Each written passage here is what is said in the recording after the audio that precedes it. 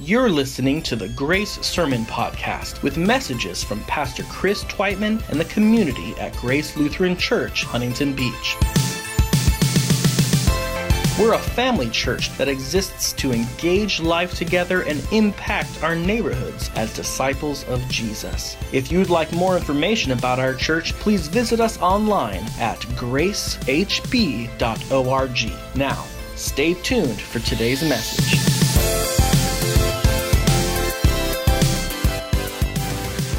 And if you're new or you've been with us for a while, the book of Hebrews can be a challenging read for Christians. Challenging for Christians to understand today because this sermon, delivered in the form of a letter, draws on a number of specific Old Testament references and allusions that would have been comprehensible to any Jewish follower of Jesus living in the first century AD. But for us, living thousands of years later, facing a significant cultural distance, we have to do a little bit of extra work to get it. We have to dig into the history and the practices of Israel as recorded in our Bibles. And this really hit home for us last week with the start of Hebrews chapter 7, the first 10 verses, as the writer reflected on Jesus being a high priest in the order of Melchizedek, quoting Psalm 110. We were asked in those first 10 verses of chapter 7 to consider a number of analogies between Melchizedek and Jesus.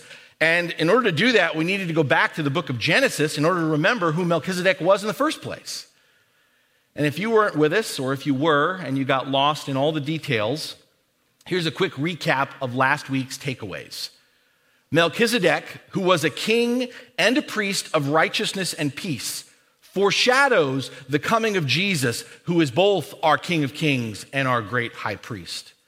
And the scriptural silence related to Melchizedek's background. We don't have anything besides Genesis 14 and that one reference in Psalm 110. Nothing said about his family line. There's no mention of the start or the finish of his priesthood. All of this indicates Melchizedek's order is by definition an order of one. The mystery of Melchizedek, we learned last week, prefigures the eternal, everlasting priesthood of Jesus, which is without beginning or end. Today, as we look at the rest of chapter 7, you're going to hear those observations that I just summarized for you repeated again. See if you notice them as we read the scripture this morning. But the focus of today's text is explaining how and why Jesus' distinctive priesthood, while similar to the Levitical priesthood that served many, many years ago, is ultimately superior. And it also addresses why we needed a change, an upgrade from the former way of engaging our relationship with God and with each other. So let's read these verses together, and this is a long passage. The writer writes, "If perfection could have been attained through the Levitical priesthood, and indeed the law was given to the people that established the priesthood, why was there still need for another priest to come, one in the order of Melchizedek, not in the order of Aaron? For when the priesthood is changed, the law must be changed also. He of whom these things are said belonged to a different tribe, and no one from that tribe has ever served at the altar. For it is clear that our Lord descended from Judah, and in regard to that tribe, Moses said nothing about priests. And what we have said is even more clear if another priest like Melchizedek appears, one who has become a priest not on the basis of a regulation as to his ancestry, but on the basis of the power of an indestructible life. For it is declared, you are a priest forever in the order of Melchizedek. The former regulation is set aside because it was weak and useless, for the law made nothing perfect, and a better hope is introduced by which we draw near to God. And it was not without an oath. Others became priests without an oath, but he became a priest with an oath when God said to him, the Lord has sworn and will not change his mind. You are a priest forever. Because of this oath, Jesus has become the guarantor of a better covenant. Now there have been many of those priests since death prevented them from continuing in office. But because Jesus lives forever, he has a permanent priesthood. Therefore, he is able to save completely those who come to God through him, because he always lives to intercede for them. Such a high priest truly meets our need, one who is holy, blameless, pure, set apart from sinners, exalted above the heavens. Unlike the other priests, he does not need to offer sacrifices day after day, first for his own sins, then for the sins of the people. He sacrificed for their sins once for all when he offered himself. For the law appoints as high priests men in all their weaknesses, but the oath which came after the law appointed the Son who has been made perfect forever. And this is the word of the Lord. Thanks be to God. In this long passage, there are several phrases or statements that should jump out at us. And some of them are going to come across the screen. This idea of the former regulation was set aside, that it was weak and useless, that a better hope has been introduced, or this idea that Jesus has become the guarantor of a better covenant, or this phrase that Jesus is able to save completely, that he always lives to intercede, that he truly meets our need. And then, of course, the grand finale of this passage, that he, Jesus, sacrificed for their sins, our sins, once for all when he offered himself.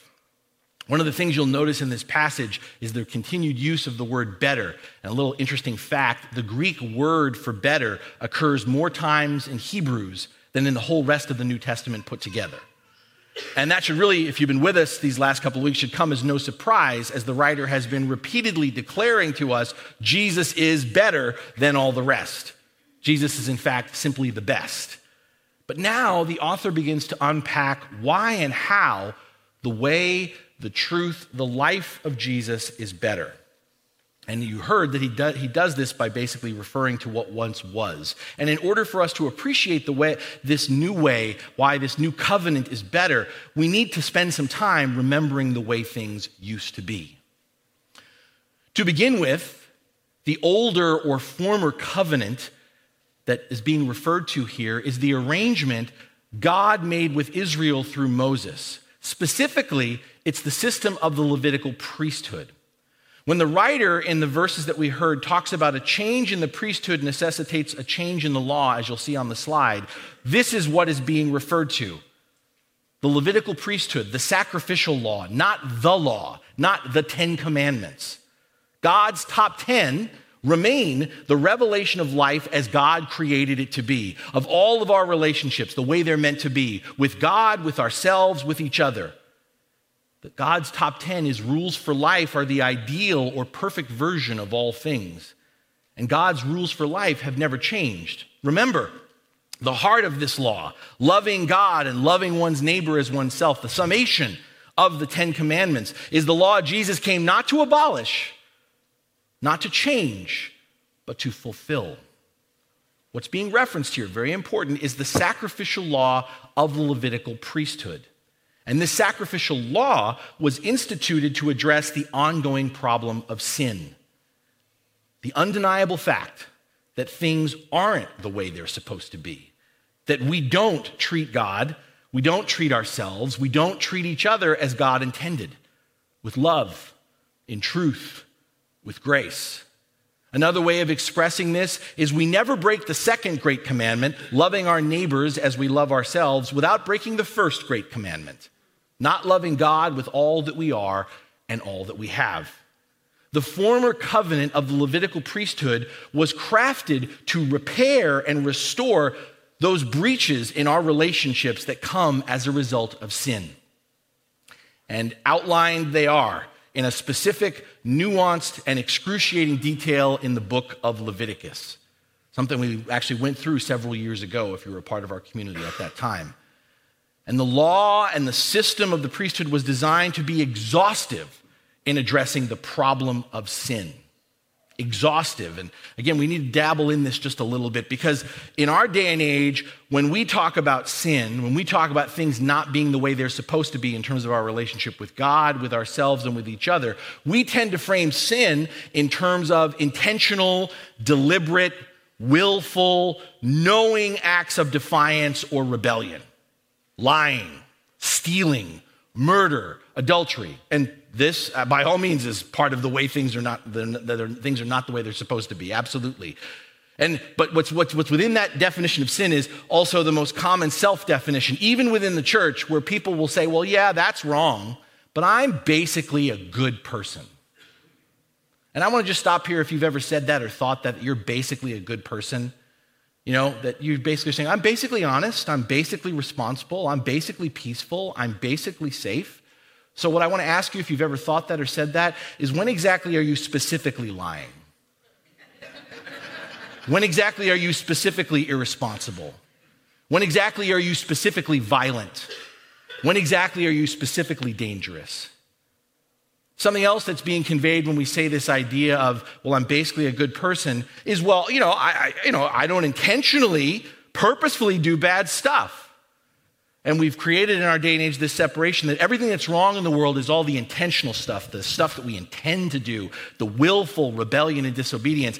The thing is and what we say is, as long as we mean well, as long as I meant well, as long as I didn't mean to do anything wrong, if it was an accident, if it was unintentional, then it wasn't wrong. I mean, it wasn't wrong. I mean, it was a mistake, but it wasn't wrong. It's no big deal.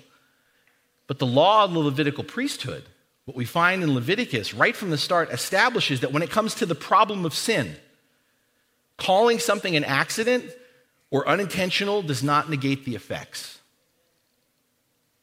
Think about it this way. If there is intentionality and purpose inherent in life, we're here for a reason. Life matters. All lives matter. If there's intentionality and purpose inherent in all life, if our Creator weaved a moral fabric, a sense of right and wrong into the tapestry of creation, then violations to that moral fabric, any violations to that moral fabric, rip and tear apart the lives and the communities of which we are a part.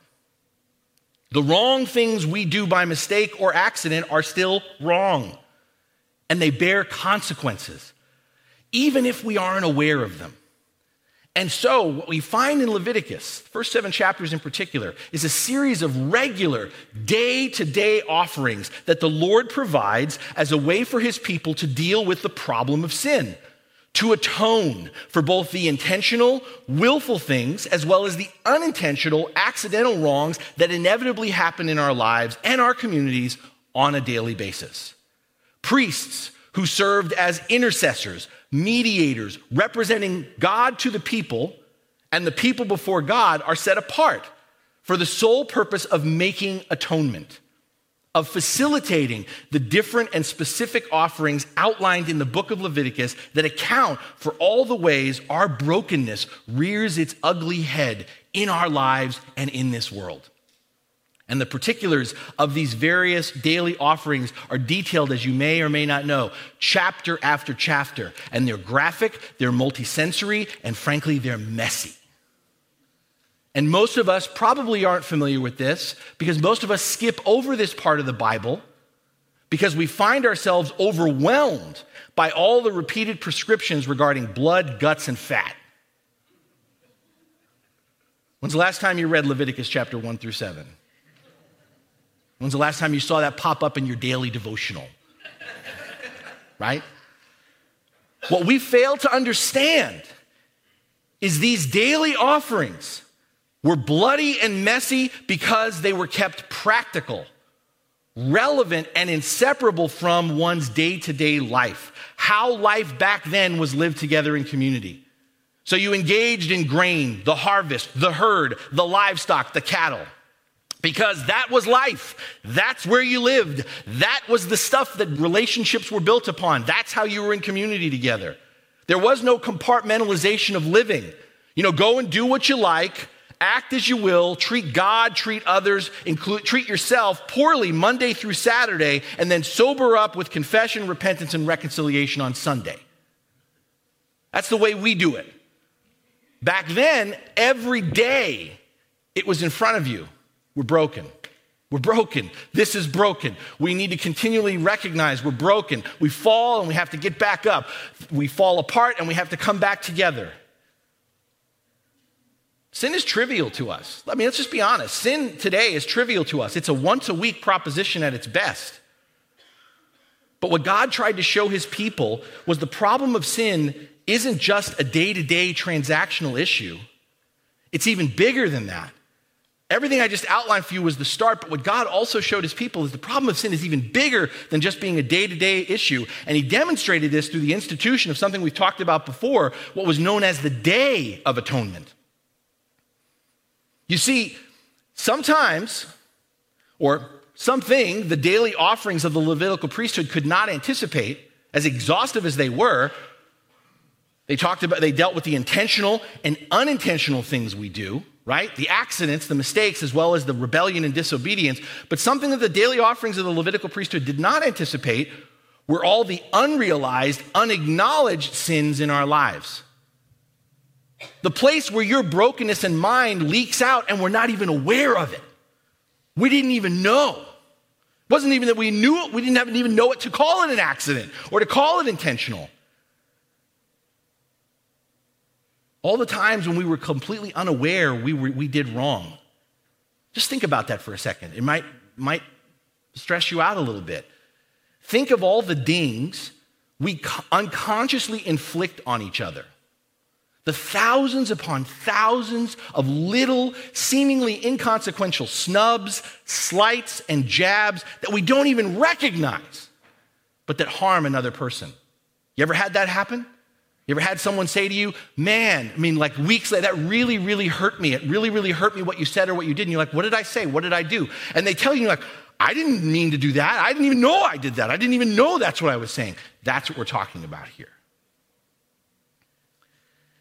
These marks cut deeper than we realize. And just like our accidents, just like our intentional the intentional wrongs that we do, these unconscious things that we do result in individual fractures and personal scars.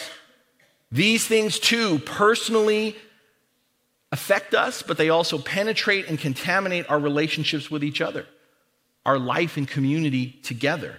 And so God sets apart an entire day once a year to deal with the deeper ramification, this deeper ramification of the brokenness of our lives, the Day of Atonement. It's intended, if you will, as a deep, intensive, all-encompassing house cleaning. The centerpiece of the day's observance, if you don't remember it, involves two ways of dealing with the same problem, two ways of dealing with the problem of sin through the use of two goats. Goat one reflects the cost of sin. Engaging in death takes life, and sin takes life. The cost of sin is life. Therefore, a life for a life. A life is taken, the first goat. But goat two involves more hands-on engagement, if you will, with the root of the problem. Because cleanup is great. Acknowledging the wrong done is all well and good. But how are things made right between us in terms of rebuilding trust? How do we ensure that the wrong won't remain at the center of the relationship? You ever had that experience where you've made amends for something, you've apologized, you've talked it out, and yet it still just keeps coming up? We dealt with this. Look, I paid you back. I replaced it. I did this to make up for it. And it's like, yeah, but I still don't trust you. Yeah, but I'm still upset. Goat number two dealt with how do we ensure things are made right? How do we rebuild trust? And so the second goat became, as you probably know, the scapegoat. Hands were placed on the goat, and all the sins of the people, all of it, everything, confessed out loud as the hands were laid on the goat. And the idea was putting it on the goat, hence someone becoming the goat, right? Putting it behind you by putting it on the goat, and then that goat was led out of sight.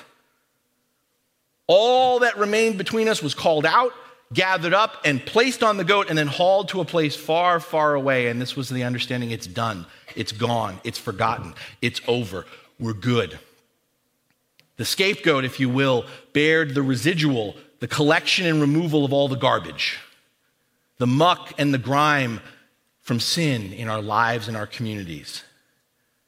This was the annual reset, the Day of Atonement. This, along with what we started with, the sacrificial law, the system of the Levitical priesthood, is what the writer of Hebrews declares ultimately was weak and useless, and hence another priest, a different priest, one in the order of Melchizedek, needed to come. Well, giving that quick overview, we have to ask, in what sense was the Old Covenant ineffective? And he gives us two reasons. First, the sacrificial system itself, as spelled out in Leviticus, ends up just being a daily and an annual reset. The slate gets cleared daily, but then it ends up being full again by tomorrow. The ledger gets reconciled annually, but over the next 365 days, all that red ink comes right on back. Sacrifices repeated day after day, 2 goats being brought forth year after year, starts to feel like a vicious cycle. Rinse and repeat. Rinse and repeat. Rinse and repeat. Yesterday's offerings, in other words, are eclipsed by today's sins. And so the Levitical system ends up becoming nothing more than a Band-Aid, a stopgap. Human sins, plural, are being covered, but the problem of sin, singular, the problem of all of our rebellion, all of the guilt and the shame, intentional, unintentional, unconscious, all of our chaos and death is not being cleansed. As the writer will argue later in this book, in this letter, he'll say it just simply this way: the blood of bulls and goats could not provide true atonement, the real forgiveness, the actual restart that we needed. The ineffectiveness of the Levitical priest system is even reflected by those who are overseeing it, the writer goes on. This is his second point. Day after day, if you picture it in your mind, day after day, this was their job as the priests trudged back to the sanctuary to repeat the vicious cycle of the sacrificial system. The priests ran on this treadmill not only for others, but just as much for themselves. They had their own sins to make sacrifices for, even as they tried to represent God before the people. And that the Levitical priests were prone to rebellion and plagued by the problem of sin just like everybody else became more apparent in the Levitical priesthood as eventually the priesthood mirrored the corruption within the kings of Israel. As the priests eventually started cheating the people by offering lame and diseased animals for sacrifices and keeping the good livestock for themselves. That's why in Psalm 110, that messianic psalm that the writer of Hebrews quotes repeatedly, including in this passage, King David acknowledges, the author of that psalm, King David acknowledges this problem, and through the Holy Spirit inspiring him, writes about the need for a priestly king after the order of Melchizedek. David prophetically anticipates the day when one will come who will be a priest king, like Melchizedek, but greater than Melchizedek. Where the kings of Israel failed, this King of Kings will not. He will lead his people in righteousness. Where the priests of Israel failed, this great high priest will not, making everlasting peace by fully atoning for the sins of all the world. And that person is Jesus Christ. Something to be clear about here, because I know some of you are really sticklers. Something to be clear about here in everything that the writer is saying. The coming of Jesus wasn't God's plan B. The coming of Jesus wasn't God's plan B. It was always God's plan A. When the writer of Hebrews speaks of the former Levitical priesthood being weak and useless, he is not suggesting that the old way was bad, that it didn't work and it needs to be replaced. The point is, the Levitical priesthood was always meant to be temporary, for the time being, if you will. The old sacrificial system was never intended to save us. It was designed to prepare us, to point us to our eventual salvation in Christ. All those centuries of offerings and sacrifices performed by generation after generation of priests were simply object lessons teaching humanity about the pervasiveness and the costliness of sin. The Lord was teaching us the basics. You can't appreciate the solution unless you fully understand the problem. Through precise instructions and detailed practices, our Father was raising his children to recognize, to open our eyes and see just how precarious our existence is, just how broken we are. And in that visceral picture of Leviticus, which we find so primitive, so barbaric, so shocking, the bleeding of innocent animals, the smell of burnt offerings, the beautiful robes of the priests deliberately soiled with blood and oil, impossible to clean. In that visceral picture of Leviticus, God was giving us a visual illustration of what sin costs and what it takes to get clean. Sin draws blood, and blood as Scripture says over and over again, is life. Sin takes life from us, and so the cost of sin is blood, the giving of life.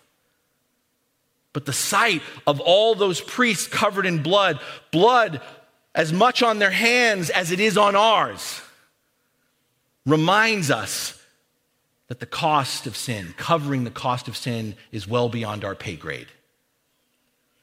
We can't give back to God what we already owe. If we already owe God everything and we've taken from God what we already owe, to give God back everything is to give him what it was his in the first place. We can't give back what we already owe. We're already dead in our sins. That was the point. So offering our lives meant nothing. Sin had irrevocably, deeply stained the perfectly created beings we were from the start, the moment God breathed life into us. And we can't clean up the mess of sin by ourselves because we're covered in that mess from head to toe. All we can do on our own, and this is why there's all these outlined procedures, because this is what we would do on our own. All we can do on our own is sweep it under the rug. There's nothing to see here. You ever clean your room that way? Stick it all in the closet, put it under the rug? All we can do on our own is make somebody else our scapegoat. Oh, not my fault, their fault. Them, those people, him, her. Put it on their heads.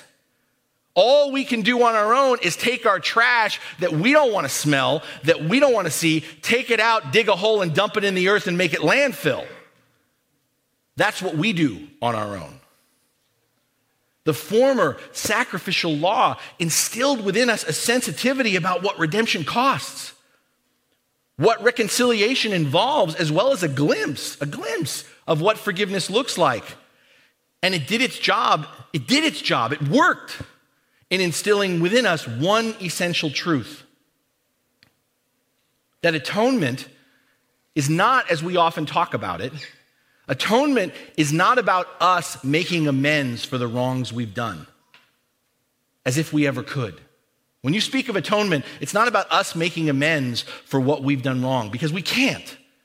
Biblical atonement, making things right, is not about something we do, because we can't do anything.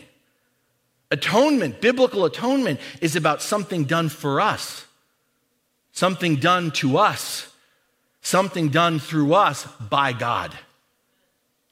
And again, we can't truly value or share the cure, the gift of salvation, if we don't understand not only its cost, but also its true worth. So the change from the old covenant to the new wasn't a change from something bad to something good. You're missing the point if that's how you read this. The point is that it was a change from something good that served its purpose to something better, to simply the best. And it's the gospel. The gospel. The good news of the God who, when something had to give and we had nothing to offer, gave himself.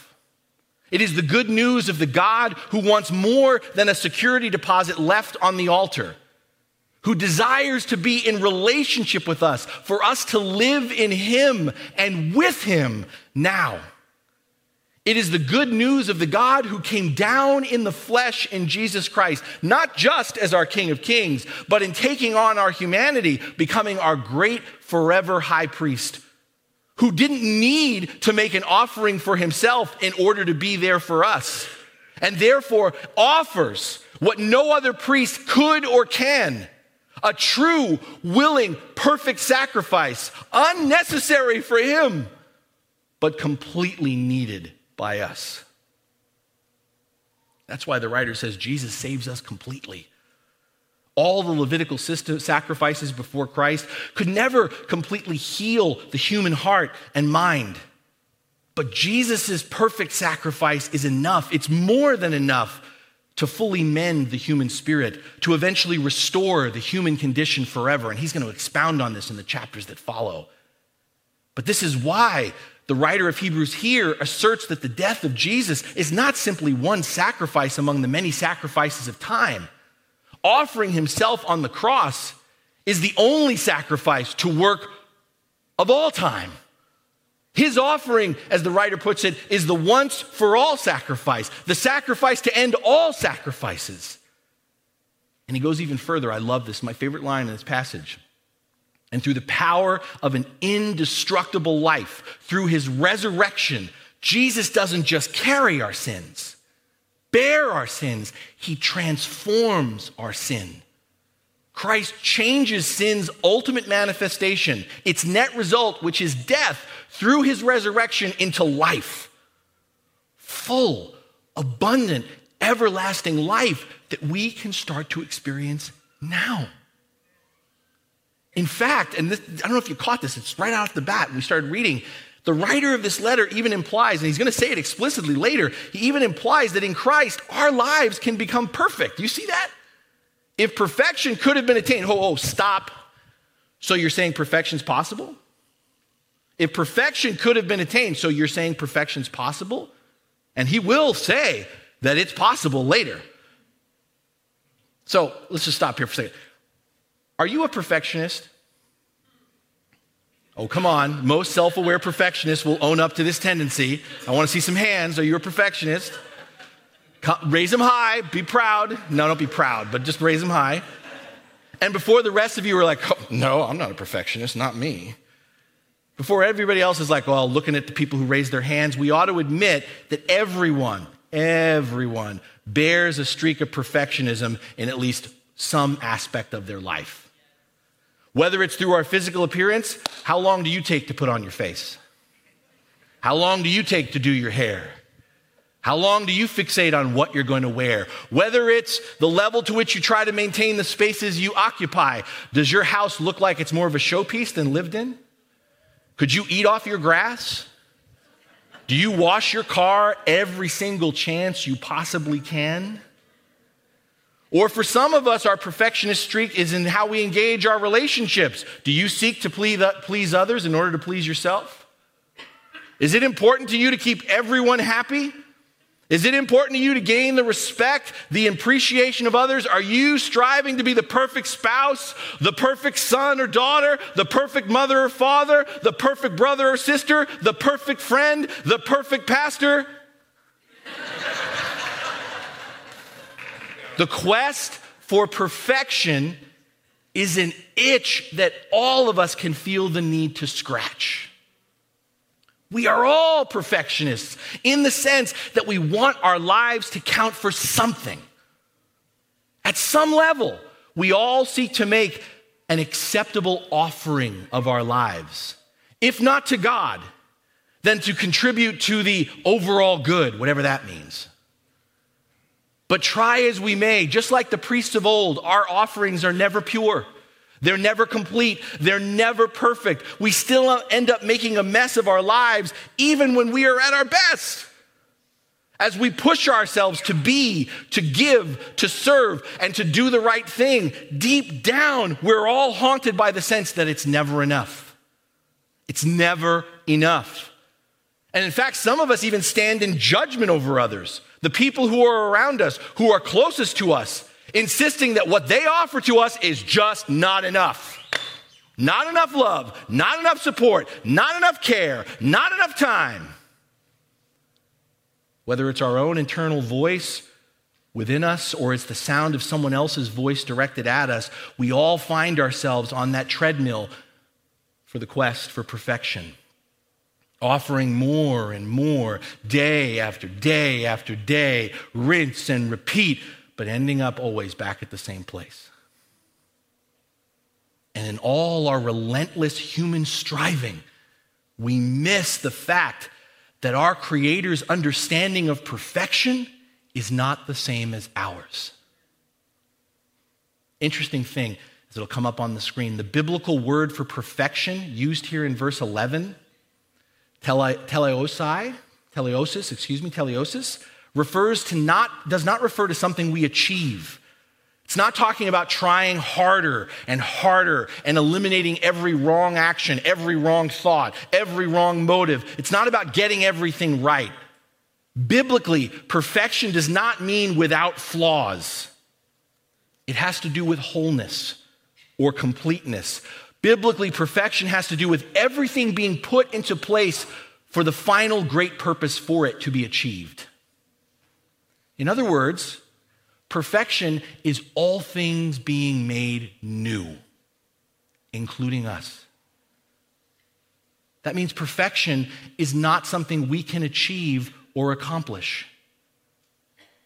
But what you're hearing, and you're going to hear more of it, is while we can't achieve perfection, we can be made perfect. In fact, in Christ, we are being perfected. We are being made whole. We are being made complete. We are being matured in Christ. Are you willing to be made new? Are you willing to be made new? Or has your definition, our definition of perfection, has our quest to be perfect even overtaken our faith in Christ? Are you sitting here today still trying to be perfect for God? Are you still trying to be perfect for God? Maybe it's out of a lingering sense of guilt or shame or fear. I mean, God's grace is all fine and well. Thank you very much, Pastor Chris. God's grace is all fine and well, but I'm still determined to do something to make myself right with God, to pay him back, to merit his forgiveness, to prove that I've got what it takes. I've got it to be good enough. Are you still trying to be perfect for God? Maybe it's coming out of a growing sense of pride, fueled by comparing yourself with others. God may not be keeping score, but you are. Of course you're saved by grace and all that. Yes, of course, grace. Yes, saved by grace, of course.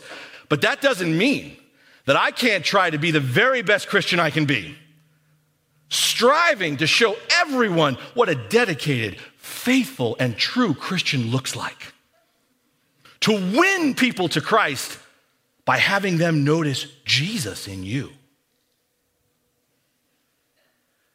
We don't just have the wrong definition of perfection. We don't just have the wrong definition. We think it's about getting everything right when it's really biblically about wholeness and completion. We don't just have the wrong definition of perfection. We also have the wrong focus in our pursuit of perfection. Once again, perfection is not about us. It's about him.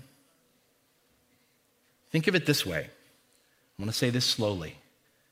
In all our well-intentioned efforts to get it all together for Jesus, in all of our well-intentioned efforts to get it all together for Jesus, to be perfect in following Christ, we get in the way of what Jesus is seeking to do for us. We end up trying to be a better version of us in Christ, rather than letting Jesus work in us to make us our best selves through him. I'm going to say that again. We end up trying to make a better version of us in Christ, rather than letting Jesus work in us to make us our best selves through him. I stand before you and I am not the perfect pastor. I am not a perfect person. I am not perfect, but God knows how often I am tempted to try and act like I am. And yet there is not a single deed I do that is not untouched by my weakness. My best intentions, my well-laid plans rarely pan out. I easily lose focus. I forget stuff all the time. I forget what's important. I forget what matters. My self-determination and my resolve inevitably get worn down. There's not a moment when my brokenness does not become clear. There's not a day in which I do not fall from grace. And yet, despite all of this, despite myself, despite my imperfections, by the grace of God, I am not defined by sin. That's the gospel. Thanks to Jesus' forever priesthood, his once-for-all sacrifice, who I was, who I am, is not who I am becoming. I am a work in progress. Boy, am I a work in progress. But thanks to the power of Jesus' indestructible life at work in me, my story is everlasting. Everlasting. Failure is never final. Resurrection, not death, is on my horizon. And not just when I take my last breath. Resurrection, not death, is on my horizon every time I fall flat on my face in embarrassment, in suffering, in loss, or even in shame. And my friends, it's the same for all of us. It's the same for all of us. It's the same for all of us who follow Jesus. It's the same for all of us who stop trying to be perfect and instead yield before a better way, a better hope. The one, the only one who can, the only one who is making us perfect. Perfectly forgiven, perfectly reconciled, perfectly loved, perfectly true, perfectly whole. All thanks to our perfect priest, Jesus Christ. Amen.